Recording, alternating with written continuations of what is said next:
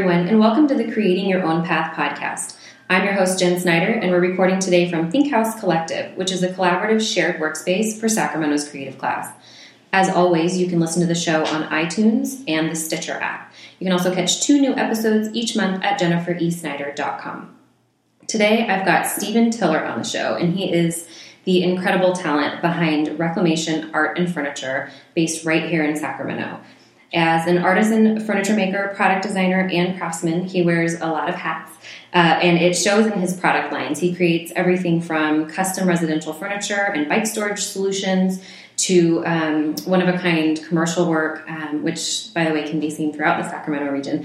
And I'm really excited to have him on the show today. So welcome, Stephen. Well, thanks for having me. Okay, so let's kind of get started with your career path.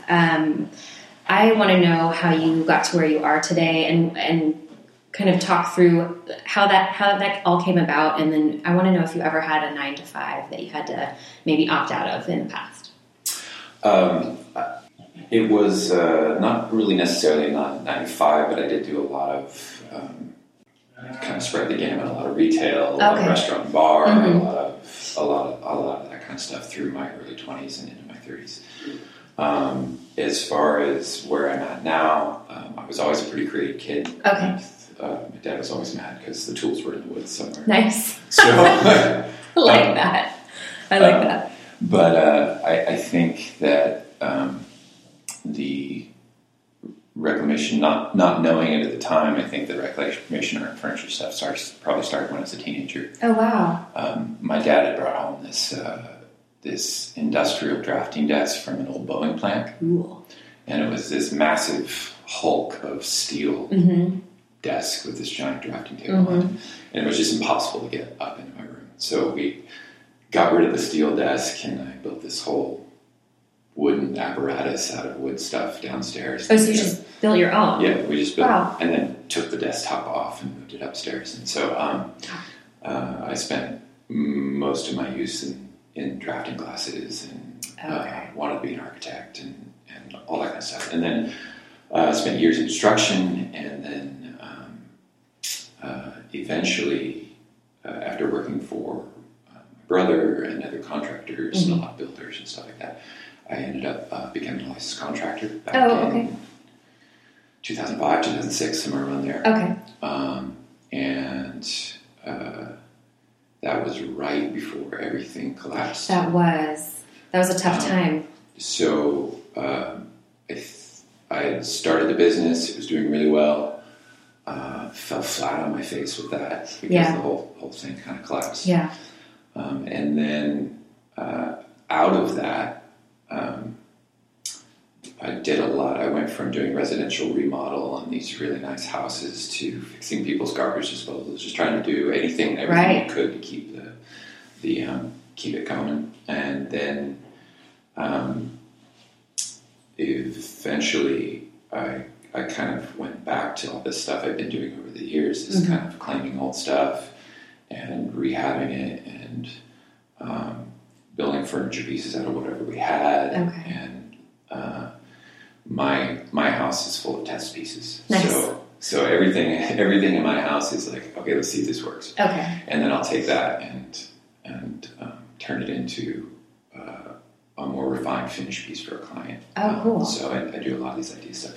But anyway, I started the Reclamation Art and Furniture came out of post contractor and construction stuff. Okay. So when did you actually start Reclamation Art and Furniture? 2011. Okay. Early spring of 2011. So okay. We officially got an LLC and started it. I see. Okay. I'd been using the name for art shows and stuff like that. Prior to that, I've been using construction materials to create art pieces using leftovers, stains and paints, and all this kind of stuff that had come off the job sites as waste, and I was creating art with it. And rather than having it go to waste. That's amazing. Rather than having it go to waste. So from the basic small art stuff, it started to develop into furniture and things like that. So. Okay, that's awesome. Okay, so when you first launched, and this, I remember kind of watching this happen? You started making the bike valet, which was really popular. It seemed like it was all over a lot of, different social media feeds. I was seeing it everywhere. And then you kind of had a setback in the form of a robbery, Correct. Right, at your studio. Yeah. And then you launched a Kickstarter campaign, which was also successful.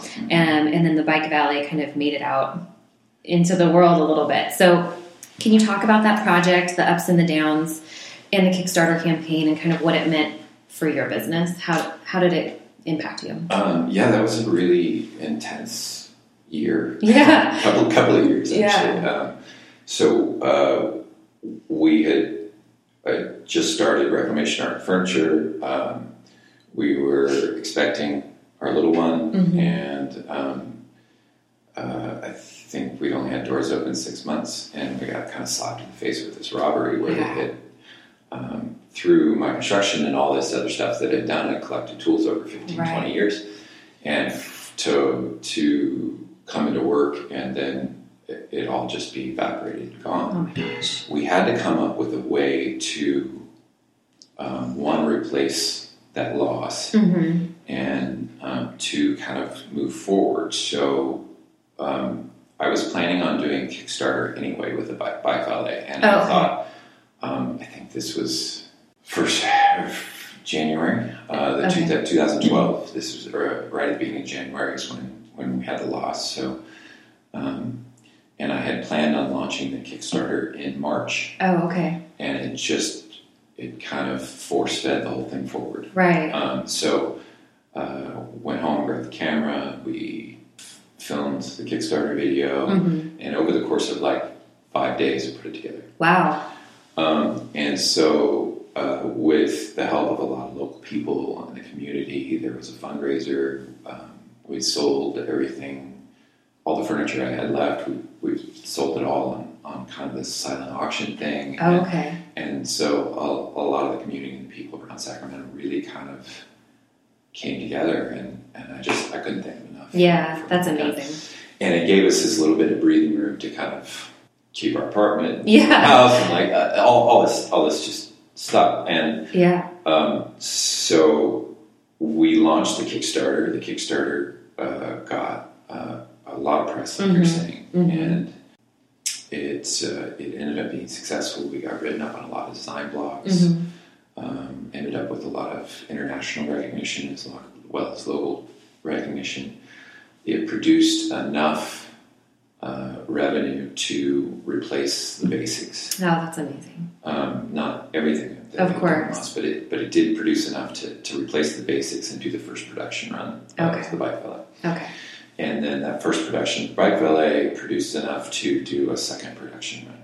Wow. And then the second production run was, I guess a failure would be the only way to put it. Oh, really? There was a lot of vendor problems. Oh, okay. So the quality that was coming back didn't meet up with something that I could sell to a customer. I got you. There was just flaws and issues and things that were coming back from the vendors that I couldn't put out in the world. So eventually I pulled it off the market and turned off the website and redesigned. And then we have relaunched it a few months ago. Okay. And then right now it's up for pre-order, and we've gone from the original powder-coated steel version to the aluminum. Oh, okay. And just kind of sleeked it down and redone it, and have relaunched it. And so now I'm trying to build the interest back in it and get it going again. But it's that's just really cool. Yeah, it looks so simple, and it is. It's really clean design, but it's genius because it's so simple. And so I liked watching that kind of come out and take place. The Kickstarter campaign and all of that. Right. It was a learning curve. Absolutely. I didn't know anything about manufacturing. I didn't know. I just didn't know anything about it. So it was learn as you go and fall on your face, and learn some more and fall on your face some more. Yeah, I feel like that happens in a lot of creative endeavors too. Right. It's people have these ideas and you kind of jump right in with both feet, and then you have to just figure it out as you go along. So you said you relaunched for pre-order. So that's available right now, right? Because I'll link up to everything at the end. Yeah, the pre-order site's up. Okay. We're about 60-70% of the way there. Oh, cool. To meet a manufacturer minimum, we're going to have it made down in Petaluma. I found somebody down in Petaluma that can do anodized aluminum, so that's really cool. But that's a small facet of what I'm trying to do on a larger whole. Absolutely. Furniture and all this other stuff. So it's one of those things that I keep moving in the background, but really I'm just trying to build this body of work. Absolutely. People can see, so. Yeah, for sure. And I kind of want to talk about that actually. So as your business name sort of suggests, you use a lot of reclaimed materials a lot of the time. Can you talk about how you find the materials? How do you source things? And what goes into, say, making, you have some amazing platform beds, And so I want to know kind of, say a client wants a piece, how do you go about sourcing the materials and making what they need? I work with both reclaimed and new materials. Okay. I think that we, as kind of a culture and society, are just rapidly losing those new material resources. Sure. So it's not necessarily a new idea, but it's now become pretty mainstream. This kind of definitely. Collect and reuse, and so we harvest a lot of construction materials. I scour Craigslist. I use salvage yards. There's some great architectural salvage yards kind of all over the place. Oh, okay. There's some in Bay Area. There's some in Petaluma. There's all these different avenues. The kind of difficult thing is that stuff that I was finding for free 2 or 3 years ago is now caught on, and people are charging actually more for reclaimed material than they are for the new material because of the labor and the cost it takes to reclaim it and pull the metal out of it and sort it and categorize it and all this stuff. So, well, they're realizing there's a market for it. They're absolutely realizing there's a market for it. So we kind of glean and grab that material from everywhere. Okay, that's awesome. And then I use a lot of what I kind of dubbed as urban harvest timber, which is there's some tree services and sawyers and different hardwood guys kind of spread out all over California and Oregon and Washington that are all doing these urban harvest projects where they take these trees that they're in the cities and they're at the end of their lifespan. And they either have to be removed because they're diseased or they're at the end of their lifespan or they're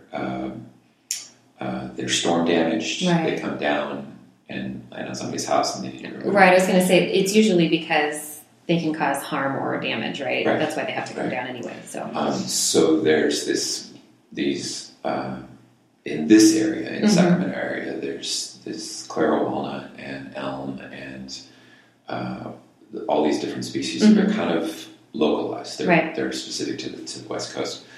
And so I work with a lot of these tree harvesters and sawyers in town that collect this stuff and purchase a lot of material through them. So it's kind of what you got to find out what the client wants and then go from there and source it for them. Okay. And then make suggestions and kind of.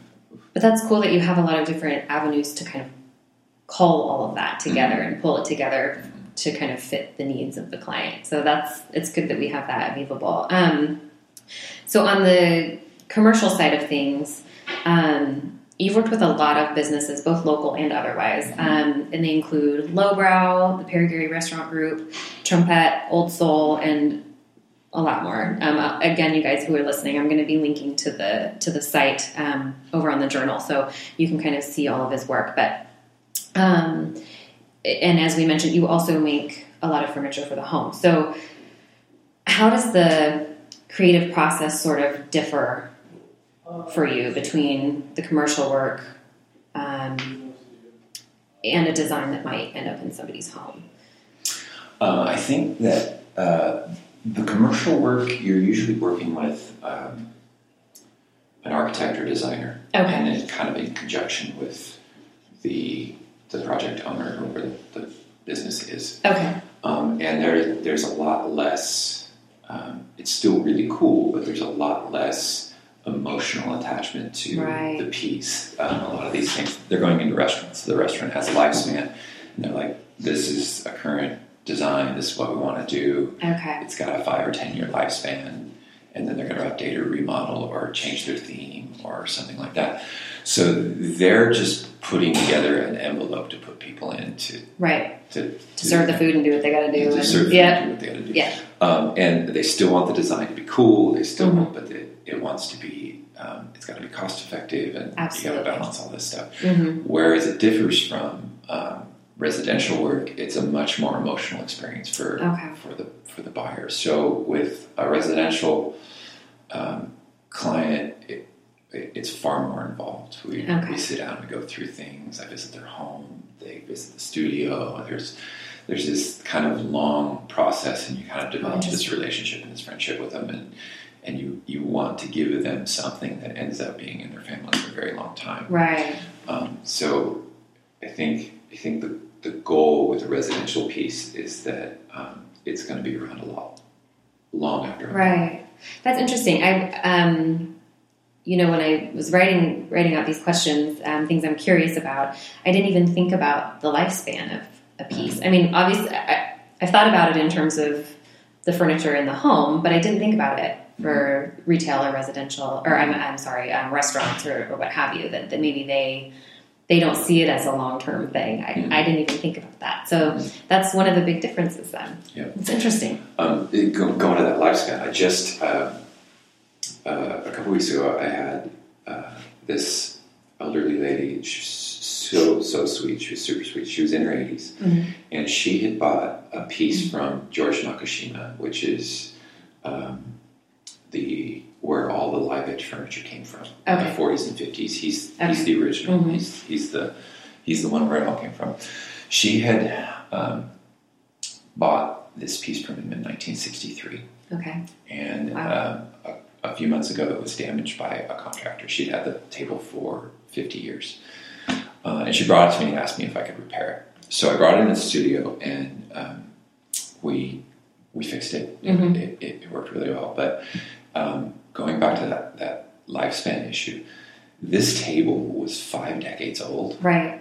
And it was stunning. Like, there's not a loose joint on it anywhere. And so I'm sure that table will be around for another 100 years. Right. Easily. Oh, man, I'm sure it just broke her heart to even have it be damaged in the first place. Right. I got chills. I thought, oh my gosh, one of my favorite pieces of furniture got damaged that way. Right. She raised 3 kids on it. It had been part of her life for 50 plus years. Right.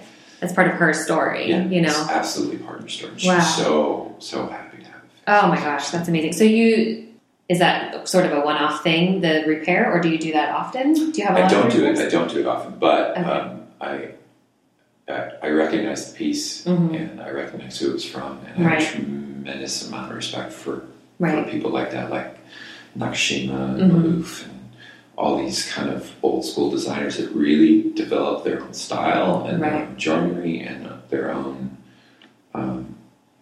they're masters of what they did. Yeah.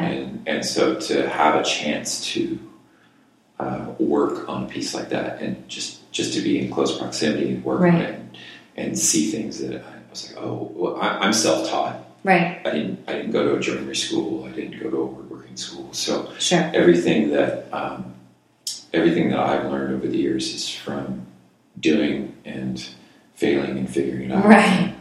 Yeah. And so to have a chance to work on a piece like that was just couldn't say no. That's awesome. Okay. Well, that's a good story. I'm glad you were able to help that woman out. So I'm going to turn the page just a little bit and kind of go to the business side of things in a way. And you've got a young family, and I'm always kind of interested to hear how people make this work, being a business owner, but you're also a dad. You've got your life, you've got the creativity side of things where you get an idea and you have to see it come to fruition, and then you've probably got to figure out taxes and all the boring side of business as well. And so, how do you make that balance work? I would love to tell you I've got it all figured out. Okay. But it's incredibly hard. Yeah, just a lot of work. We are a family of completely opposite schedules. Yeah. I get home, she leaves. Mm-hmm. It didn't make sense for us to take our little one and put him right into daycare. Right. Because we would just be, one of us would be going to work just to pay for daycare. Right. I've actually heard that struggle a lot. It is. It's very expensive. Yeah. It's a common one. Mm-hmm. And so I think that finding that balance is super important. I think that some days we get it and some days we don't. Mm-hmm.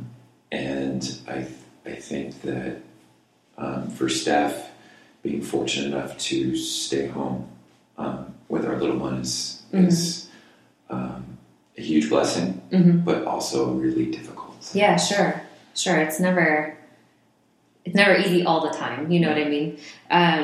Well, if it makes you feel any better, I get that answer a lot. But it's it's day by day. Right. You know, you just kind of, this is today. This is what we're doing right now in this moment. we try and prioritize, and we carve out time where we can. And like I said, sometimes it works, sometimes it doesn't. Right. But we do our best. Yeah, absolutely. So in terms of creativity, we're kind of at the point in the episode where I like to ask, not rapid fire questions, but sort of. They're sort of the same questions I ask a lot of people. I want to know what inspires your creativity. So whether that's people or places or things or experiences, I'm always curious. Colossal failure over and over again. Yeah, just a matter of trying. Yeah, I mean, you learn a tremendous amount more by having something not work. Oh, I agree. Absolutely. It gives you this envelope of information more so than if something works immediately. You're like, great, that worked. Yeah. And you don't delve into it to figure out why it worked. Why it worked. Like, my cell phone works. I have no idea why my cell phone works, but it works. But thank goodness it does. And I can text somebody, and somebody in England gets a text. Right. And I don't know how that happens because that's not where my brain works. Right. But if you repeatedly are working on a project and this doesn't work, and this doesn't work, and this doesn't work, and you get to the point where you solve that issue and you solve that problem, it now you have all this information to back that up, and now you can move forward off the success. Right, and you can kind of tuck that information away for next time, I find. So I've had lots of failures in my little experience trying to be a business owner. So, and I have to agree with you 100%. It's definitely, it's not the fastest way to learn something, but it's definitely the one that sticks with you the longest. So, okay. So if you had, and maybe this was your advice, but if you had one bit of advice to give somebody looking to start a creative business, what would that be? I think that they need to put the time in. I think that they need to study, they need to experiment, they need to fail repeatedly, and focus on the body of work, whatever that is. Okay. I think that if you don't put in the time, if you only go in and you have this creative endeavor and you have something in your mind and you only put 4 hours a week into it, it will never. Right. It'll never come to fruition. It'll never happen.